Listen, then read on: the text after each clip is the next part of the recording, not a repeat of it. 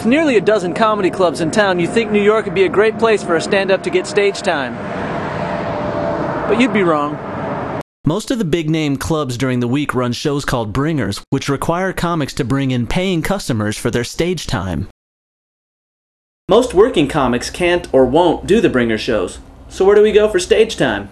Downtown, where the shows are loose and free like rock and roll and the audiences are so hip sometimes they can't even laugh, they just nod ironically.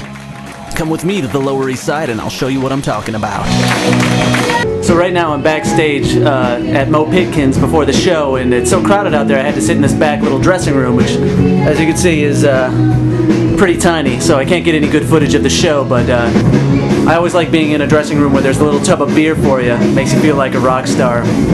Aside from the backstage accoutrement, there are other differences in the downtown scene. And to discuss them, I talked to Liam McEnany, the man who put the show together. It's like I'm on a first date with the band. That's how awkward that was. He's been producing shows on the Lower East Side for years. I would rather pull like a kind of a little smarter, little hipper audience who are willing to listen more.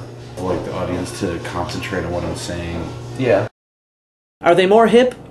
Yeah, they tend to get more music and film references than the average audience. For example, here's a Smiths reference that I did at a college show last month. But couldn't you just listen to the Smiths? The Smiths were big in the 80s. Now here's the same line at a show on the Lower East Side of New York. Everybody's been through this, we've all wanted to blow the world to bits, but couldn't you just listen to the Smiths? Don't go up. See? No bomb line needed. They get it right away. Are they smarter? Well, they're prouder of their intellect, so if you do a standard joke in a standard joke format, they're going to take that as an insult to their intelligence. Hipster audiences try to stay a step ahead of the comics the way people at magic shows try to figure out how the trick is done. Ways around this are to do a joke that requires the audience to put more things together than the standard joke. Kinda like this line.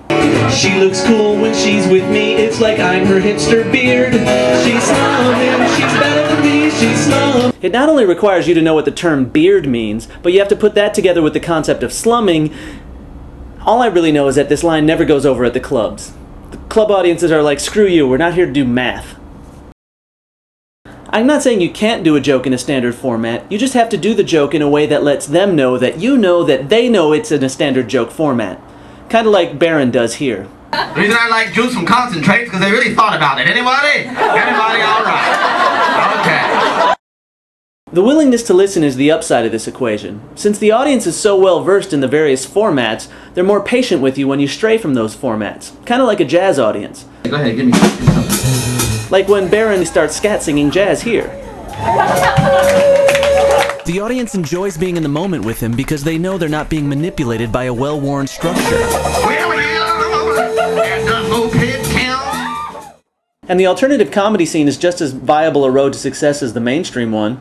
Most comedy shows on TV today have a writer or a performer who came up through the downtown scene, which is pretty cool because not many people know about it. It's underground, sometimes literally. You can walk into a bar on the Lower East Side and have no idea that in the basement some of America's top comics are working on their act. But now you do know. Use the knowledge wisely. Everybody